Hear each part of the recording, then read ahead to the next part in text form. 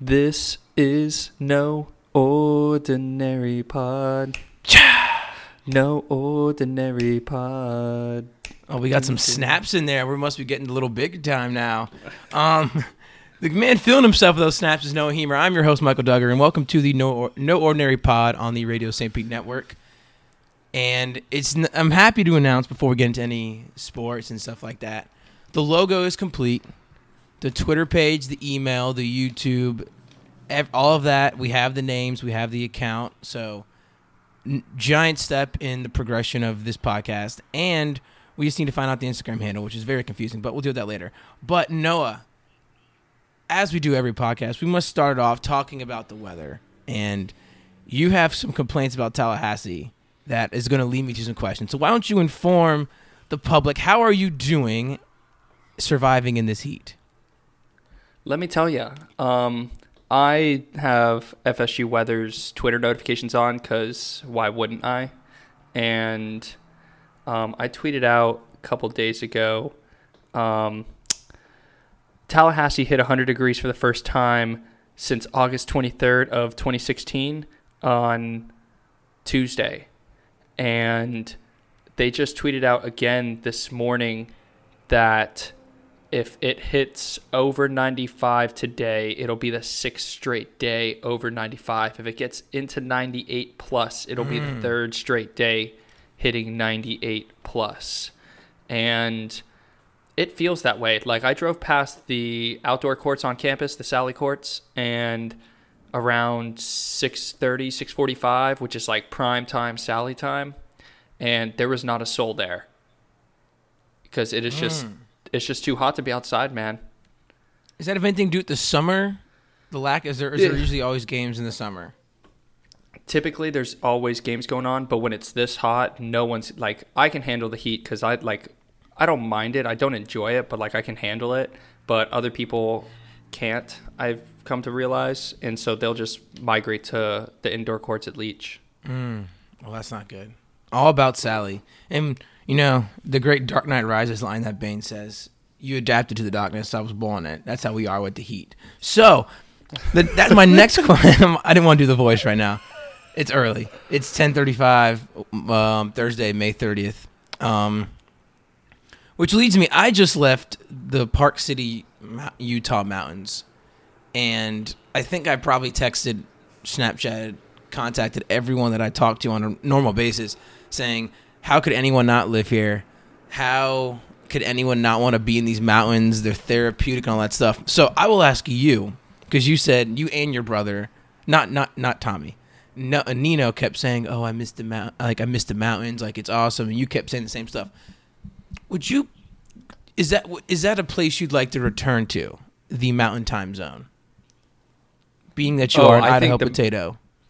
Not only do I enjoy the weather out west more, just because it's not as humid, you actually get seasons. You get some snow. Snow's great until it's not. But the best part about being on Mountain Standard Time is your sport watching. Like, for example, Game 1 tonight is at 9 o'clock Eastern Time. Mm-hmm. I may go out on the town, have a night on the town tonight, with some friends. But if I want to watch this game, that starts at 9. This game won't be over till 11:30. Like, I have to try to do two things at once. The best thing about being on Mountain Time is that game starts at 7, which is late enough that you're like done with your activities for the day. Because if you're on Pacific Time, that's 6 o'clock. And 6 o'clock, you could still be commuting home. But 7 o'clock, typically you're home, already gotten your stuff done. You could have even gotten a workout in.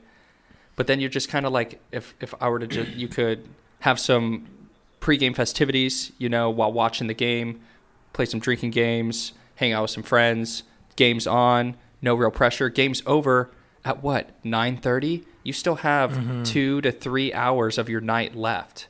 And you can either decide to go to sleep early, or you can decide to go have some fun out with some friends or something like that. So that's like the main reason why I think the Mountain Standard Time is the most superior time zone to be in the U.S. at least. Only problem for me would be Sunday and Saturday morning soccer games when we get the 7:30 kickoff here Eastern time. Like, oh, that's nice. That's very doable. But you get that 5:30 in the Mountain Time Zone. I'm obviously gonna wake up for it because it's my favorite thing to do. And West Coast time, I feel like even West Coast time is the best. Mountain Time are the best for NFL Sundays and college football. You wake up at 10 o'clock. There's just game day starts at 7 o'clock, which means you don't even have to watch the first hour because it's just all going through the slate. We already know the slate of games. You get the predictions at 9, and then games kick off at 10. That's beauty. That's beautiful. But we can go on and on about the beautiful weather of the North American continent, but we have some basketball to talk because the NBA Finals tip off tonight, between the Toronto Raptors and the Golden State Warriors. Noah, I'm going to let you take the lead, get those hosting chops, little reps. What are your questions you have, and what is the main thing you're looking for in this finals that you can ask me and stuff like that? I guess initially I haven't looked into it as of late because, they swept the Blazers. But do you know what the current status of Kevin Durant is going into the series? Rick Bucher, I think he's he's been on Fox Sports lately, but I think he's an NBC Bay Area sports guy covers the Warriors, longtime ESPN guy and stuff like that. He said that Durant traveled to Toronto, and he said that means if he had any chance of playing in Game 2, he'd be questionable for Game 1, but he's out, already ruled out.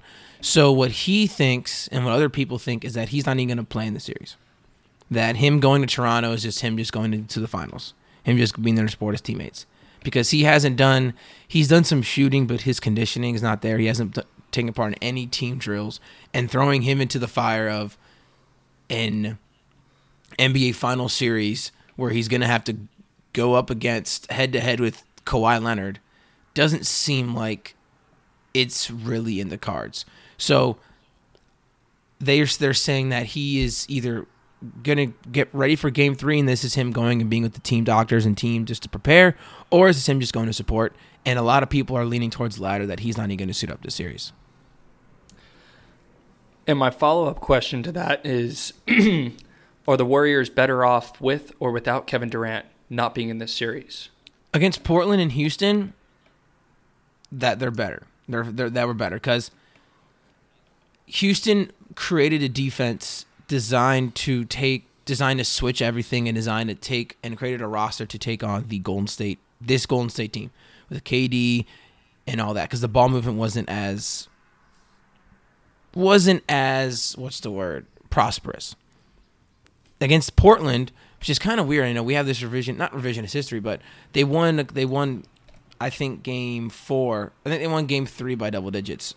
But they were down 17 points and 15 to 19 points in Games 2 through 4 against Portland, who's not a good defensive team and has players that match up, that favor very well in Golden State's favor. Against Toronto, I don't think they're better at all. I think this is... I've been talking up Toronto the whole year. I've been talking up Toronto since the preseason. I've been talking up Toronto even when they went down 2-0. You and I both stuck with them and said they're going to win in 6. They did win in 6. And I don't want to give away a prediction now, but NBA playoffs is all about sports in general is all about matchups. And Toronto matches up extremely, extremely well with Golden State, and I'll leave it at that. My next question is, where do you think, obviously we're going to have the Klay Thompson, Draymond Green, Steph Curry, Kawhi Leonard being the four, at least in my opinion, and Kyle Lowry, I guess you could probably throw in there, the 4 or 5 main guys for these teams. What role players do you think are going to be able to maximize what they can do based off these matchups that you talk about, either for Golden State or for the Raptors? Okay. I'm trying to see if Iguodala, how healthy he is right now. I'm trying to do some research. But the players... Okay, I got it right now. For Toronto, I'll start with Golden State. For Golden State, the shots are all going to go through Klay and Steph. They're going to get their 20 to 25 shots a game. Iguodala's going to have to hit corner threes. Draymond's going to continue to be more aggressive. Where is it? I'm looking at a thing right now. It doesn't say anything. Okay, I don't care about your retirement right now, Andre Iguodala. He returned to practice on Saturday. He was asked how he was feeling, and he's just old. So I guess that's interesting. But Iguodala can ramp it up. If they don't have Iguodala for this, I think it's going to be a short series. But role players for the Warriors, I mean, they're just going to have to hope that Quinn Cook can come in and get 6 points. That Kevon Looney can continue playing really well, being aggressive on the offensive boards, rotating well on defense, and we'll see how long. And if Sean Livingston can come in and do anything. I mean, the thing is that the Warriors are a great team, and they're back to their moniker, strength in numbers. But strength in numbers can work against Portland, where you're going up against Myers Leonard and Zach Collins and Enes Kanter and Mo Harkless and Alfred Aminu. Against Toronto, who goes 8 deep, and their 8 deep can all do a lot of things. I think that anything that they can get from their bench is a plus, is a win. In Toronto's case, can Fred VanVleet continue shooting 80% from 3? We'll see. Like we said last week, the power of the newborn man. He's on fire. He's feeling good. Can Danny Green? Does he have a pulse anymore? He's one of the best 3-point shooters in finals history. Has the record for the most 3-pointers ever made in a single NBA Finals. More than Steph, more than Klay, more than Ray Allen, more than anyone. It's Danny Green in the series that they lost to the Heat in 2013. Norman Powell's playing well. The thing about Toronto is they're just so loose and relaxed. That's what they just play freely all the time. And then they have a couple guys who just play hard. Like Kyle Lowry and Kawhi, they play like they have power games. And the rest of them are just all finesse. And they all move fluidly. The ball moves and stuff like that. So I'm looking. It's tough to see where I'm going. It's not tough to see where I'm going with this when I'm just talking about the games and the series in general. But can VanVleet and Danny Green make shots? And who on Toronto, when they go small to their Lowry, VanVleet, Powell lineup, who is going to guard? Are they going to attack Steph on the opposite end? I think that's going to happen, but it remains to be seen. But the role players, I can see a VanVleet and a Norman Powell changing a game. Does Golden State have that X factor? I don't think they have that firepower and X factor off the bench to flip a game like a VanVleet and Norman Powell and Serge Ibaka can. When the Warriors have the basketball, so we'll talk about this end for a minute. Warriors on offense, Raptors on defense. 2 parts to this. One, what should the strategy be what should the mindset be for the Raptors in trying to slow down the Splash Bros and Draymond Green? And also how will the Warriors, how do you see the Warriors trying to combat it on the back end? So what do you think the Raptors are going to do, and how do you think the Warriors are going to respond to that defense? Or better yet, what do you think they should do? What do I think they should do? I think that Danny Green should guard Steph. I think Danny Green and Kawhi should take turns guarding Steph and Klay. I think that if you put Kyle Lowry on either one of them, they can just shoot over him. Klay and Steph can shoot over Kyle all day. And there's nothing against Kyle, because if you watched during the 76ers series, he wasn't really chasing Redick that much. He was guarding Ben Simmons and Jimmy Butler, these bigger, until Game 7 when Kawhi took over on Butler. But he was guarding these guys so he can use his size in the post. So I think it depends who the Warriors start. If the Warriors go with Looney, Green, Iguodala front court, then I can see Gasol on Looney, Siakam on Draymond, Lowry on Iguodala, and then Green on Curry, Kawhi on Klay. Because the Warriors run so many screens, so many slips, so much action where you just don't stop moving, that you need size to challenge them if you get beat, if you go over the top of the screen. So Danny Green and Kawhi, if if they're getting screened, they still have the length to challenge a Steph Curry shot. And I read this today, and forcing Curry left kind of hinders their pick and roll a little bit because Curry can't get a shot. He doesn't get his shot off as well. It takes away the step back. But personally speaking, the only way to really beat the Warriors, in my opinion, is just switch everything. And you have to be locked in defensively. The Rockets did this, but they didn't have the defensive discipline at times to stay with Steph and Klay during off screens and stuff. And Draymond played like a madman.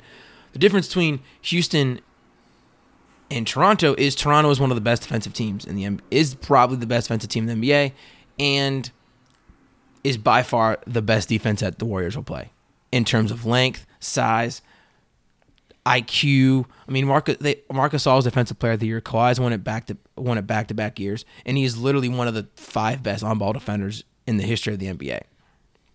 So I think doing that, and for how do the Warriors combat it? They got to hope Steph and Klay get hot. They have to find Andre Iguodala on the baselines in the dunker spot so he can get some easy dunks over Kyle Lowry. Getting those 4-on-3s where Draymond's running downhill and has the whole floor to see.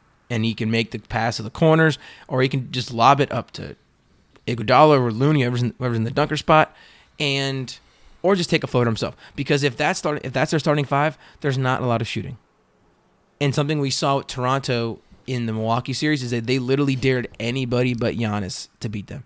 So they're going to lock in on Steph and Klay. What am I about to say? How long can Gasol stay on the court? Because when they go Draymond at the 5, Siakam at the 5 has been my dream the whole year. Siakam, Kawhi, Norman Powell, Danny Green, Fred VanVleet, or Kyle Lowry. Any one of those 3 backcourts next to Siakam and Kawhi front court is, I don't want to say it's the most terrifying defensive thing you could think of. It is there's no weakness. And if you have a weakness, Kyle Lowry tries like hell. Norman Powell is pretty strong and really athletic. Danny Green is not Danny Green, but he's still one of the best defenders at defending Steph and Klay. And you have Kawhi and Siakam. Switch everything. There's not a single athletic advantage on the Warriors in that matchup, in any of those matchups, except maybe Kyle Lowry on Iguodala or Alfonso McKinney. So Toronto switching and then putting Kawhi and Danny Green on Steph and Klay. Hopefully Kawhi's quad and knee can hold up so he doesn't have to, so he can defend those people for most of the game. Draymond's been was really hot over the last, he's really stepped up since KD got hurt, I guess is a better way of putting it. And he's been a monster and a leader of this Warriors team. How do you see him attacking this Raptors team, on both ends of the court? Same. Defensively, tell me if I'm wrong, but I feel like Draymond is like the X factor in the Warriors making this a chance, because like you said, if they put Kawhi and Danny Green on those two, they need someone else to step up, and if Draymond doesn't get going, it's going to be hard to have anyone else get going with how good of team defense that the Raptors play all around. Mm-hmm. I'm looking at the numbers right now from the 5 games he played without KD. First game, he had 8 points, 10 rebounds, 7 assists. Yeah. Against Portland, game 1, 12 points. Oh, here I have the per game stats right here. His per game stats since KD's been out: 14.8 points, 11.4 rebounds, 8.4 assists, 2.0 steals, and 2.4 blocks.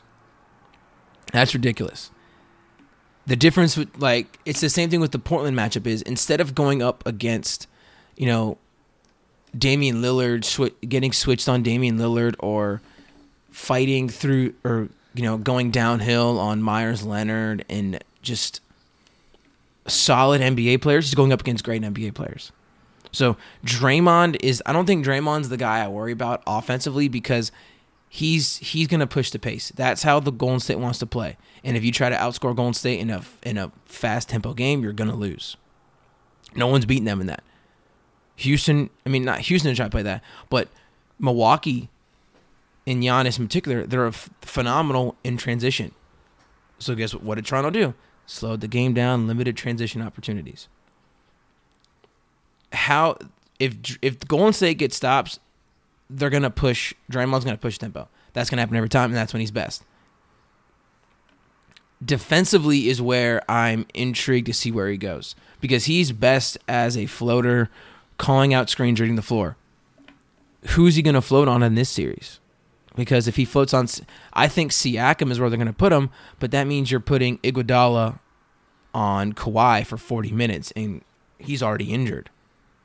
Iguodala's already injured, and he's answering questions about retirement in the press conference. And Clay's a great defender, but he is no match for Kawhi's strength. He's no match for Kawhi. Can shoot over him.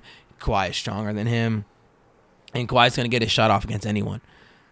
So how much will Draymond be on Kawhi, because Draymond has the strength theoretically to do it, and he has the wingspan length to hinder him a little, to not hinder him but bother him. But that means that takes Draymond away from his strength, which is captaining a defense.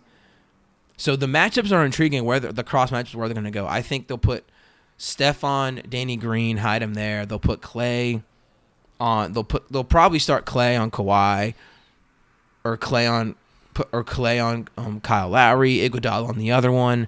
Draymond plays center field. The thing is, if you put Draymond on Gasol, that means they're better in the pick and roll, because they don't run a lot of pick and roll with Siakam. They run a lot of pick and roll with Gasol. So that means they can switch more. He can be aggressive, and he'll be switch on to Kawhi and Kyle Lowry. They can blitz. They can do a lot of trapping, a lot of interesting stuff. But like I said, that puts Looney at the baseline. And Siakam is most likely going to get his points against Looney if he's isolated coming from the corner downhill and stuff like that. There's just fascinating matchups all across this. Everywhere you look, there's just like a lot of things where, on paper they may favor Toronto, but we're talking about Golden State here. We're talking about going for a three-peat. Steph, Clay, and Draymond, the triumvirate that you talk about. These are guys that, I hate to say winning DNA in a culture. We joke about culture all the time, but get culture. Yeah, I saw another. Got to improve that culture. Always about improving the culture. I saw another culture thing yesterday at the Miami Dolphins and Brian Flores. I'm just like, it never ends. Brian Flores, the coach of the Dolphins, was trending on Twitter. I'm like, I'm gonna see what's going on. I click it, and it's literally just him giving a press conference and a bunch of culture quotes. I'm like, geez, man. Yeah, got to change the culture. The culture around here is not great. We got to change that culture. Got to get a winning, good, positive culture out here if we want to win some football games. Which usually just means I need to get better players in here. But besides the point. But yeah, it's like, are we really gonna bet against like Steph?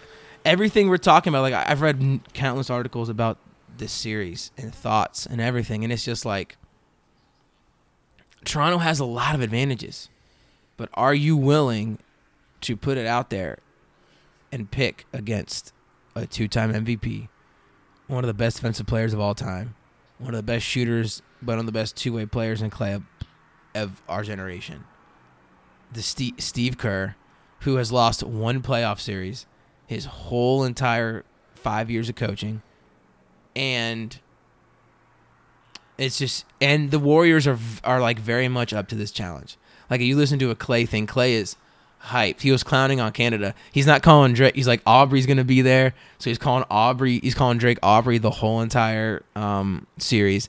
He said the Canadian, he's like, man, I love Canada. They were booing me outside my hotel, but they were doing it in such a polite way, like, hey, boo you, but hey, good luck and stuff like that. Like, no cussing, just Clay being Clay.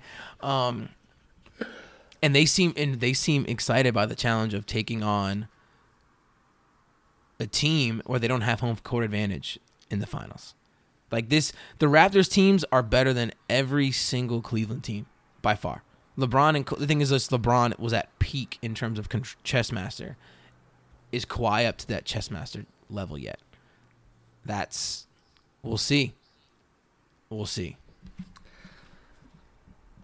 Another question I've been wondering, how do the Warriors go about containing, because Kawhi's been unreal lately.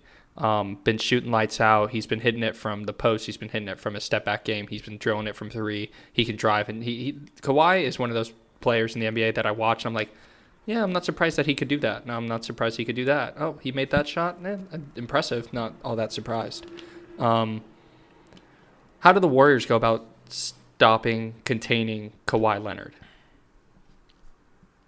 You can't.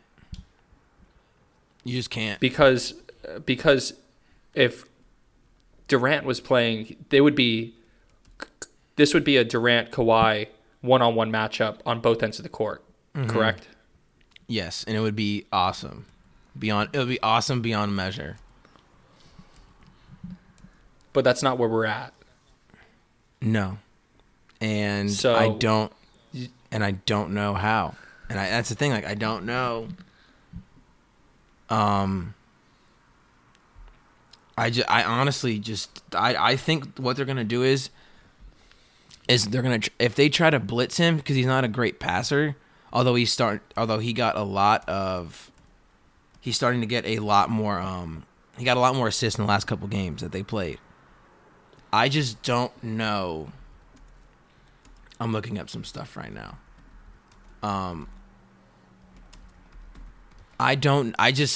The only way he gets in trouble is when he gets in the lane and he gets caught in no man's land and just does like ill-advised turnover. The problem is that he has the strongest hands in the history of the world. So I don't know how he's so tough to get the ball off his hands. And the last time these two teams matched up was against the first Durant run. And in the 24 minutes basically he played, where he was guarded by Durant, Iguodala, and Clay, he was 7 of 13 from the field, 11 from the free throw line, 8 rebounds, 3 assists, and 26 points. And they were destroying Golden State. And that was Kawhi with LaMarcus Aldridge, Ginobili off the bench. I just looked at the roster, I think 2 seconds ago, and I'll read you the roster of this team. And this was the Durant Warriors, and I understand we could say, oh, this team's better now, blah, blah, blah. So LaMarcus Aldridge, Kawhi Leonard, the ghost of Tony Parker and Manu Ginobili, Pau Gasol was still there for some reason. Tony Parker. Patty Mills, Dwayne Dedmon, Tim Duncan was there, but not all the way there. I mean, these are the guys, Jonathan Simmons, DeJounte Murray. That's the team that Kawhi was carrying. Now he's doing it again, but he has help.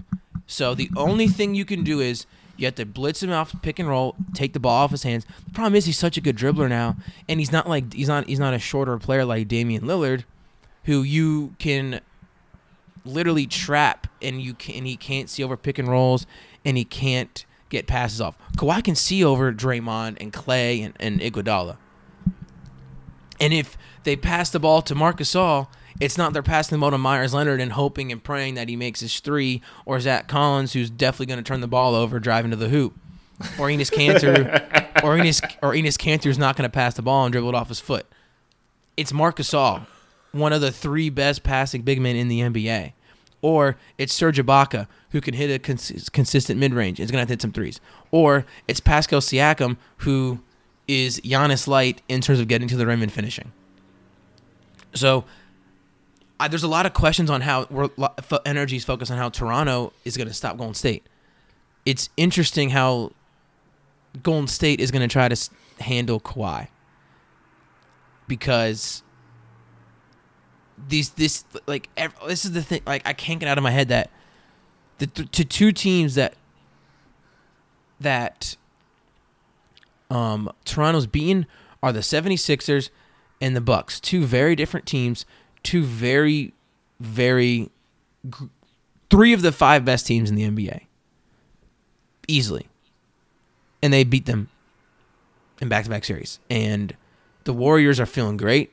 There could be some rust. Steph's going to go off. He's going to get his shots. I just don't. I don't know. That's the thing. Like, I'm trying my best to, in my head, be like, you know what, man, this Golden State team, they can do it. They really can.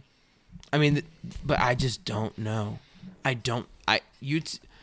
want to hear some of your thoughts now, because I've been asking the questions. What are your thoughts on this series, as in terms of, what are the two main things you're looking for that will decide the series in your eyes? I'm interested to see how, honestly, how the Warriors, yes, Kawhi is the number one concern, but when you're worried about the number one concern, you usually address that, and then you have to figure out, the Raptors they're not dumb. They know that they're going to have a secondary option to Kawhi. So I'm excited to see how they contain Gasol, because like you said, I want to say you said last week on the pod, Gasol's extremely underrated. Mm-hmm. Extremely. And I don't know if it's because he's the second Gasol and everyone's like, oh, because Pow was Pow and Kobe were just, they lit it up for so many years, and it was so much fun to watch. And so then it was like he's just kind of been the little brother the entire time. He carried those Grizzly teams for so many years. He was the focal point of all of it. So I don't know. Tell me if I'm wrong. I don't know if the Warriors are going to have anything to slow down Gasol if he can get going. I think if Gasol can get going off the pick and roll, and then off that, you said he's one of the best big man passers in the league. If they can start hitting then Serge Ibaka and Van Fleet in the corner, things like that, defensively, I don't know where the Warriors are going to.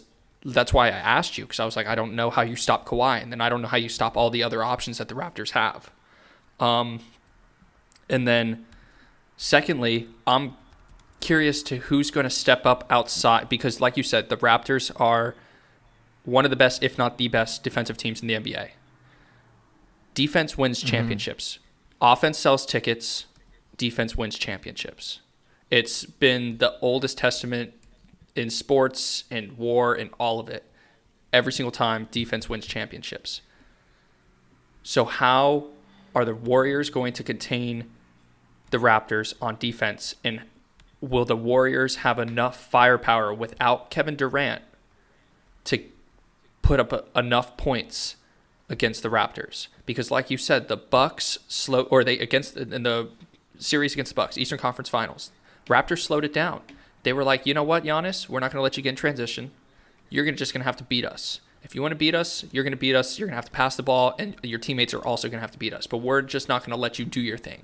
We're not going to let you do what you do best, which is get in transition, Euro step through four people, and then slam it down. We're not going to let that happen. I think the Raptors are going to do the same thing. They're going to the Warriors. They're going to slow it down, like you said, and make them play full brands of basketball. But if you're putting Kawhi and Danny Green on Clay and Steph, those are two taller dudes that they have to shoot over, which means that they need better off-ball spacing and off-ball picks to get them open, which is not that that's ever been an issue for the Warriors, but it's going to be a little bit more demanding because you are dealing with probably the most, honestly, I view Kawhi as the most versatile player in the NBA. Because there's literally, in my opinion, him and LeBron. I don't think, other than that, I don't think there's anyone else that can do what they do. Your despise for Kevin Durant, him being soft, is great. That's what I was just about to say. I was going to say Kevin Durant would be in that conversation, but he's soft. I literally was just about to say that. What if I heard you say Kevin? I'm like, I know what he's going to do. If he goes to the Knicks, would that change your mind at all? Well, the East is soft, so it will. Whoa, come on now! Don't let me go on this East rant thing, because if you look at I'm just saying, if he goes to the Knicks, he's not going to have a hard time making the playoffs, because he's Kevin Durant. Mm-hmm. He's probably the best, most gifted basketball player on the earth. Mm-hmm. But that doesn't make him the best, because he's soft. Mm-hmm. Kawhi may not be the most gifted. He's definitely up there, but he's not soft. I love LeBron. Kawhi, man. LeBron can sometimes be soft, and when he's soft, he's not the best. When LeBron is LeBron, oh my, there's no stopping him. When Steph is Steph, there's no stopping him. Klay's just a big goofball. But I think Klay's one of the best players in the NBA because he plays two ways. But I would say that, like, I don't know how you stop Gasol and the Kawhi back and back. I don't know. And if they're not running in transition with Draymond, and he can't get going off on transition because they're slowing the game down, they're not allowing long rebounds to push the tempo. If you keep this, I'm a football guy, so let me put it this way: the Raptors are the Baltimore Ravens. They're going to play great defense, and they're going to run the football, and they're going to try to keep the ball out of the other team's hands. It's what the Patriots did against the Chiefs. The Patriots and Sony Michel just ran the ball, and then the Chiefs and Patrick Mahomes just kept scoring too quickly, and they were sending their atrocious defense back on the field. I think we're going to see something of the same thing. Golden State Warriors are so much fun to watch. They're like the Chiefs. Pat Mahomes, Tyreek Hill. You got so much firepower. Same with Golden State between Steph, Klay, Draymond. But their style of play cannot keep up with what the Raptors are going to bring to the table. I think the Raptors are going to play not necessarily smarter, but because they're going to play smarter, it's going to be better because the Warriors are more limited.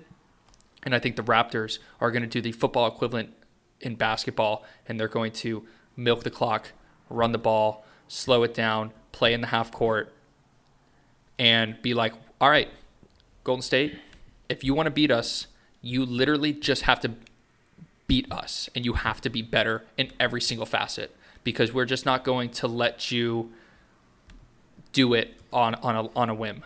We're not going to let you do what you do best, which is get Klay and Steph off ball screens, getting them in the corner.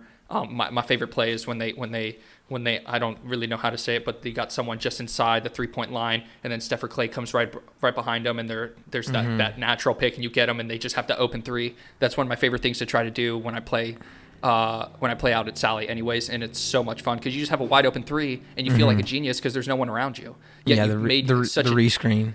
The rescreen, and you make such an easy pass for the person that's screening. So, but they're not going to let them do that. And obviously, they're going to get theirs. Klay's going to get his. Steph's going to get his. Kawhi's going to get his. Kyle Lowry needs to have a couple big games. Oh man, Kyle Lowry was up getting shots last night at 10 o'clock in the stadium by himself. I can't wait to watch what he does because I think he's tired of seeing his videos circulate every time he sucks. This is like you're talking to someone who, during the last probably every NBA final since Lakers Celtics, I do not sit down and watch these games. I'm standing up in front of the TV, especially the Cavaliers ones where it's literally LeBron versus the Warriors. It was such a cool experience. This one has me extremely, extremely hyped. Like beyond measure. And you hit a great point with Gasol. And I looked up the stats while you were very eloquently going on your thoughts.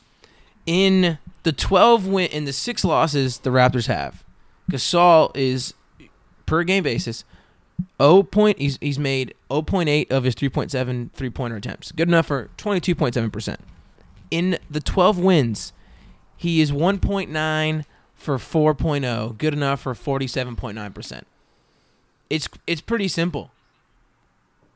If Gasol's hitting threes, which he's going to get open threes galore because teams are going to they're going to try to trap Lowry, they're going to try to trap Leonard. He's going to get his top of the key shots. He makes them, they win. It's simple. At home, he shoots 48.9% from 3. On the road, it's 24%. Then you look at Ibaka, the other guy who's seemingly going to be playing heavy minutes and may even see his minutes increase from 22.4 because he's more an agile defender and better athlete than Gasol is with terms of quickness. In wins, 10.4 points. In losses, 5.3 points. It's not a big difference, but he's up to 26% instead of 11% in wins and losses and 3-pointers. These are all things that are this is just such an awesome series. a team trying to get their first title, a 1-year mercenary in Kawhi Leonard. Hopefully he stays. He literally just doesn't care. He smiled, I think, once the whole entire celebration after the game on Saturday. I was watching I'm that guy who's at a wedding outside in the mountains. I'm just like, all right, Dad, I need your phone. Like, I'm watching this game the whole time. And the funny thing was, is as I was watching the game, everyone kept coming up to me, dude, what's going on in the game? I'm like, exactly. I'm the smart. I'm out here by a heat warmer and a fire with a bar literally 2 feet away from me watching a basketball game on my phone. Y'all go have fun dancing, trying to cut a rug up. Anyway, I don't know. I just don't. I know where I'm leaning. I don't want to lean into the hottest possible thing because I have respect for the Warriors. But I think it's time for predictions. I think we've talked about every angle we could possibly crunch up. We don't go into numbers because Toronto won both games in the regular season. Toronto beat Golden State when Golden State was without Steph and Draymond. KD went for 51, had the crazy 3-point shot in the corner. Then they won by 20 in Golden State when they did not have Kawhi or Marc Gasol. The thing is, there's so many new factors, people involved in this with Gasol and stuff like that. But yeah, I think it's time for predictions, Noah. I'll let you lead off. I think we're both going in the same direction. Yeah, we've been pretty heavy one way because we've been trying to figure out how the Warriors are going to score on the Raptors and how they're going to stop the Raptors. I have respect for the two-time defending champs. I understand a three-peat, but three-peats are tough, man. Three-peats are tough. You don't have... I don't think he's your best player, but you don't have your most talented player playing for you in Kevin Durant. Kawhi is too big of a force on defense. I'm going to take, and just to point this out real quick, 'cause I wanted to mention this earlier. According to, where is this at? I have the Warriors as for odds. Raptors are plus 250 for the finals. Golden State Warriors are minus 310. So Golden State's pretty decent favorites to win this. And I was talking about it at work with a couple of my friends the other day, and I said Raptors in 6 because I thought the Raptors I didn't know the Raptors had home court advantage in this series. And then I learned that they have home court in this series. So I'm actually going to go and it's kind of weird that I'm changing it to go to 7, but I'm going to go Raptors in 7 because I don't think that they'll be able to win Game 6. I think it'll go 3-1, and yeah, I'm just going to stay Raptors in 7, but I wouldn't be surprised if it was Raptors in 6. See, I'll explain my thinking a little bit. And I'm trying to find the odds for this. Okay, let me look at this. NBA Finals odds. So, if I took out all of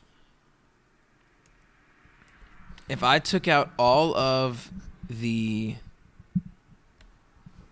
I don't even have to start with this. If I took out all of the people involved, which is impossible to do, looked at the...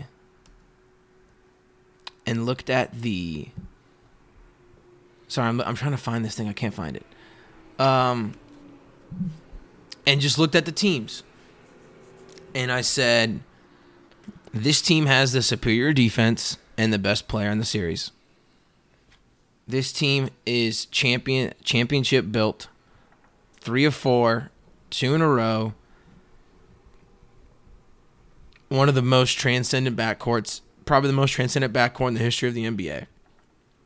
The most versatile defender probably in the history of the NBA in Draymond. Outstanding coach. I honestly, but even to that, I still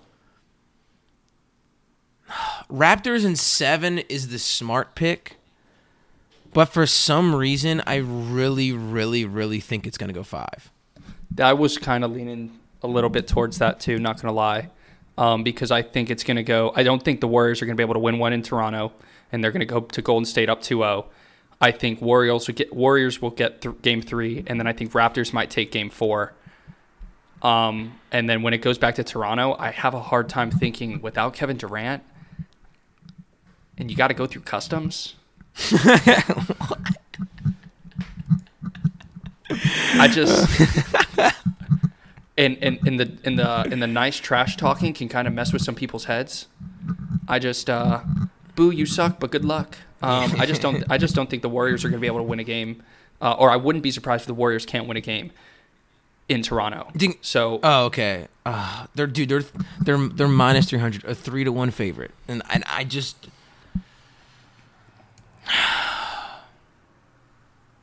I don't know. I'm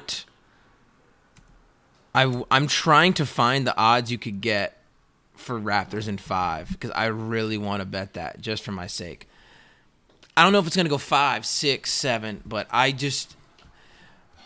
you go back in the Twitter sphere, you can pull them up on my Twitter from July when this trade went down, or August, I think it was July. I said I have the Raptors coming out of the East. I said in the day of the NBA started, I tweeted out 4 things. We'll get the bad out of the way. I said Markelle Fultz finishes top 3 in most improved player. Just shoot that one down, never talk about it again. I said the Orlando Magic and the Atlanta Hawks would be highly entertaining but probably not win a lot of games. Both teams are very entertaining in the Magic, and they won more games than they beat their Vegas over. I said Golden State versus the Lakers in the Western Conference Finals. Sorry, LeBron got hurt. Everyone got hurt. But I also said Toronto is going to win the NBA championship. Toronto, Golden State was my preseason pick. I'm sticking with Toronto. I'm sticking with Toronto in 6, in 7, in 5, whatever you want. We'll see how Game 1 goes tonight. But it is going to be... I'm beaming right now thinking about this. If Giannis versus Kawhi was basketball porn, this is like owning your own porn club and porn website, strip club, everything with Kawhi versus the Warriors. This is going to be awesome. NBA Playboy. Yes, NBA Playboy. That's a great idea. Phenomenal. Well done. I didn't know Playboy was still a thing though. My dad stopped getting them in the magazine. I think my dad stopped getting them a couple years ago. Anyway, a little too much information there. Sorry, Pops. Not like you listen anyway. Thanks for the support, Dad. But, all right. We've talked a lot about this. So, I'm going to give the floor to you. What do you want to talk about for the final 12 minutes before you go to work and you save some people in the lifeguard stand? I just kind of wanted to get your thoughts on... I wanted to get your thoughts on the one and done situation in college basketball. There was, I don't know if it was the number 1 recruit or it was like a top 5 national recruit. He decided to go play over in Europe instead of, he just got an offer from Duke. And then a couple days later decided that he was going to go to Europe instead. I want to hear your thoughts on what you think that would be like. Do you think that's more beneficial than going to the college game? And what are your thoughts on the one and done as a whole? The player that you're speaking of is RJ Hampton, number 5th ranked player in ESPN. He was committing to either Kansas, Memphis, or Texas Tech. But he said he's now going to Australia's National Basketball League playing overseas. And a little background, Emmanuel Mudiay went overseas, but that was because there was some scholastic issues, not necessarily him choosing to, but him wanting to keep playing basketball. Terrence Ferguson did the same. He went to Australia. Hasn't been great. He's been he played 74 games in the NBA and started 74 games for a playoff team in OKC. And then Brandon Jennings did the same, opted to go play overseas in Europe. And he played for a decade, was averaging just under 18 points a game before he tore his Achilles, and his career went from there. Hampton, top 5 player. I have said for probably the better part of a decade now that if I was a top recruit in college, in high school, I'm not going to college. And that just could be, I mean, everyone's different because some people actually enjoy learning in a school setting. I am not one of those people in any sense of the word. So me going and playing in Italy or Greece or Spain or even Serbia or Australia, I don't want to say it toughens you up, but you're in a professional setting. You're probably not getting paid as much as you are in college. I mean, wink, wink. Let's be honest here. There's scandals left and right in terms of paying college. Side note: I saw an Onion article yesterday, say that God is currently under NCAA investigation for giving talented players gifts.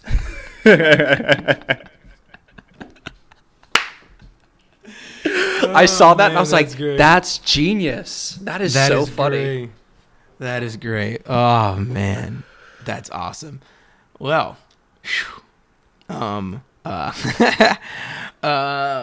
Hampton, yeah.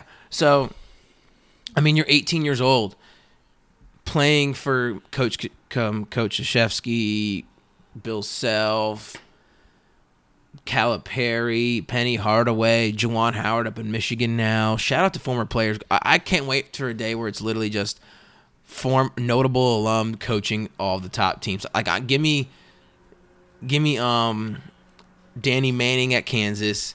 Give me Tim Duncan or Chris Paul at Wake Forest.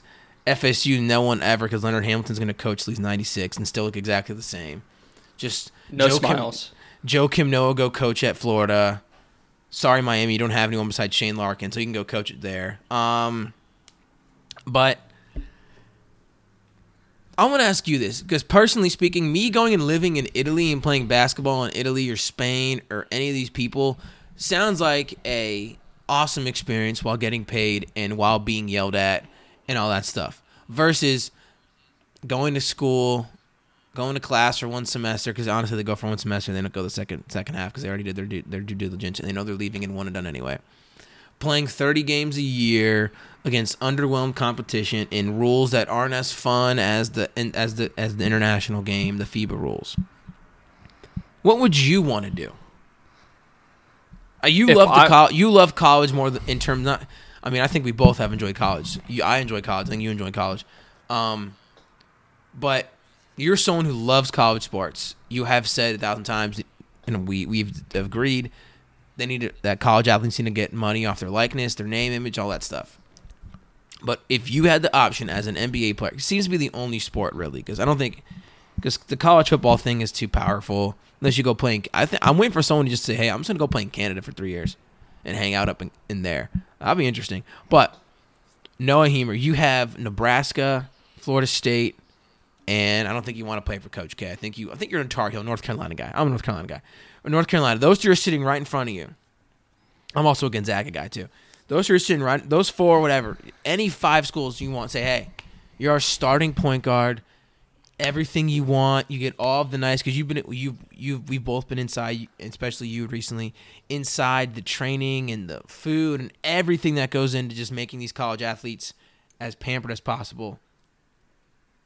What would you do if you had an offer from, I don't know, Panthenocleus in Greece to go play for Rick Pitino or some other team in Italy, and they say, hey, you might not make as much money here, but you'll be a pro, you get to live in another country, and you get valuable experience playing against men instead of 18-year-old. That's tough because, like you said, I do love my college sports. And college is an experience in and of itself. And I think it would be really hard as an 18-year-old to go overseas and do that. But if I was very forward thinking, I would realize that it would, if I knew, it's hard to know that you're going to be, it's not hard to know that you're going to be a top NBA pick, but when you know, if I knew that I had a very high chance of getting drafted when I was going to be eligible, particularly in the top 10, top 15, I think I would go overseas because it's getting you completely out of your comfort zone. And being in the NBA, we see a lot of guys that get drafted and they're just have so much, like, even in the NFL, Ronald Jones, the Bucs running back, was a young 20-year-old out of USC, moved all the way across the country and then just struggled because he's from California. He grew up in Southern California. That's where he's at. And he had to move all the way across the country, and people forget the human element of sports. And I think that year over in Europe would probably be one of the toughest years of my career, or whoever were to do that, their career, because it is so uncomfortable. It is so different, and there's a lot of change. Not going to countries where you're not speaking the native language. But in terms of career moves, I think it would be the best possible move as long as your team, your professional team, was taking care of you physically like they would be at a top national program in college basketball.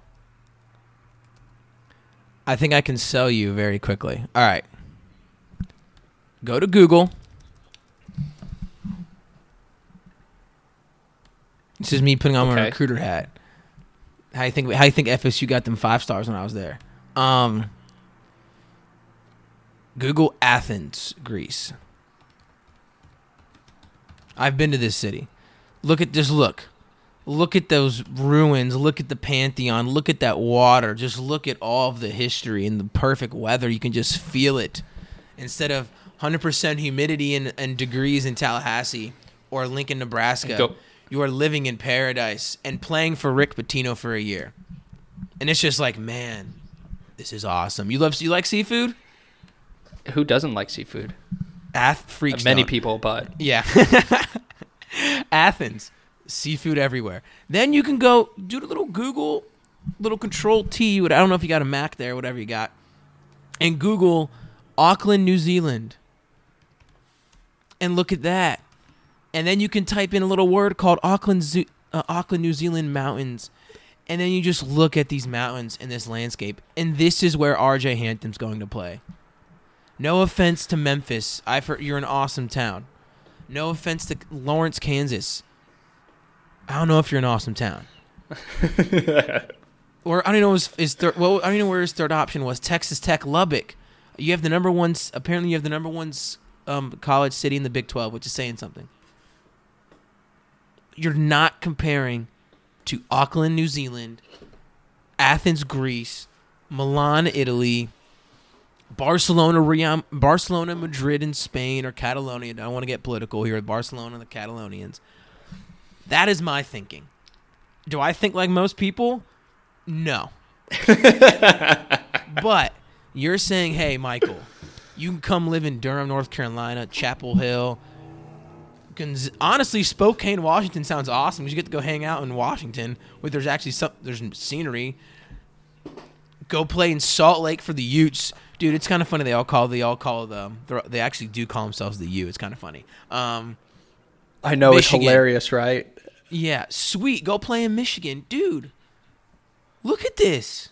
I'm looking at New Zealand mountains right now. You don't have to go to class. You know what you get to do and go to class? You can go climb a mountain. Probably isn't in your contract. You can't. But there's just all these things. You want to go learn history? I don't know, man.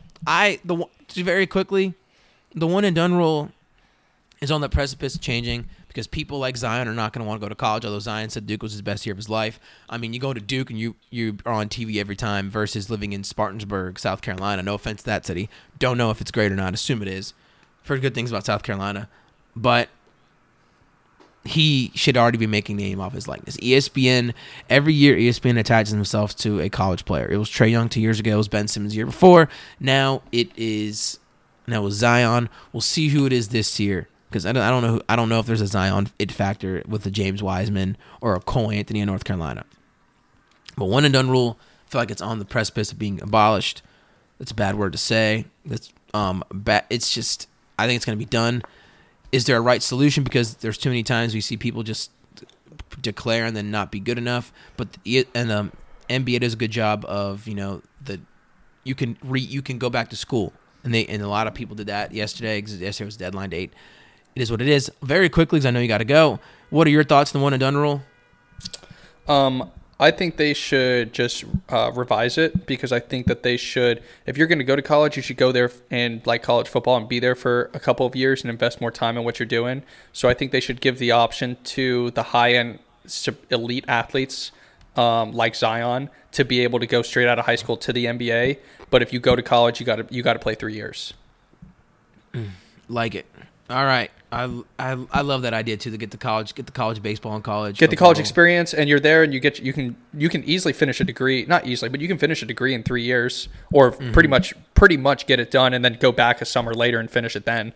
And I think that then the players would then be getting, because the guys that need the college degree are the ones that aren't going to be those top end players anyways, and it will increase the continuity of college basketball, because you'll have players on teams for longer, instead of just, oh, this is the new Duke team, oh, this is the new Duke team, oh, this is the new Kentucky team. You'll have guys that you'll be able to kind of be able to support more, because it is more of a continuity team. Yeah, I agree. Either that or go to Athens, Greece, or Auckland, New Zealand. Noah, enjoy the NBA Finals, man. We're going to talk next week. Like I said, we'll have things are moving in the right direction. So, Noah, thanks for coming on. Yeah, it was awesome. Once again, got to talk some basketball today, which was phenomenal. I know. We're starting to edge out a little bit. I'm going to get your basketball mind blooming slowly but surely. But hey, everyone, thanks for checking us out, the No Ordinary Pod on the Radio St. Pete Network. Have a good week.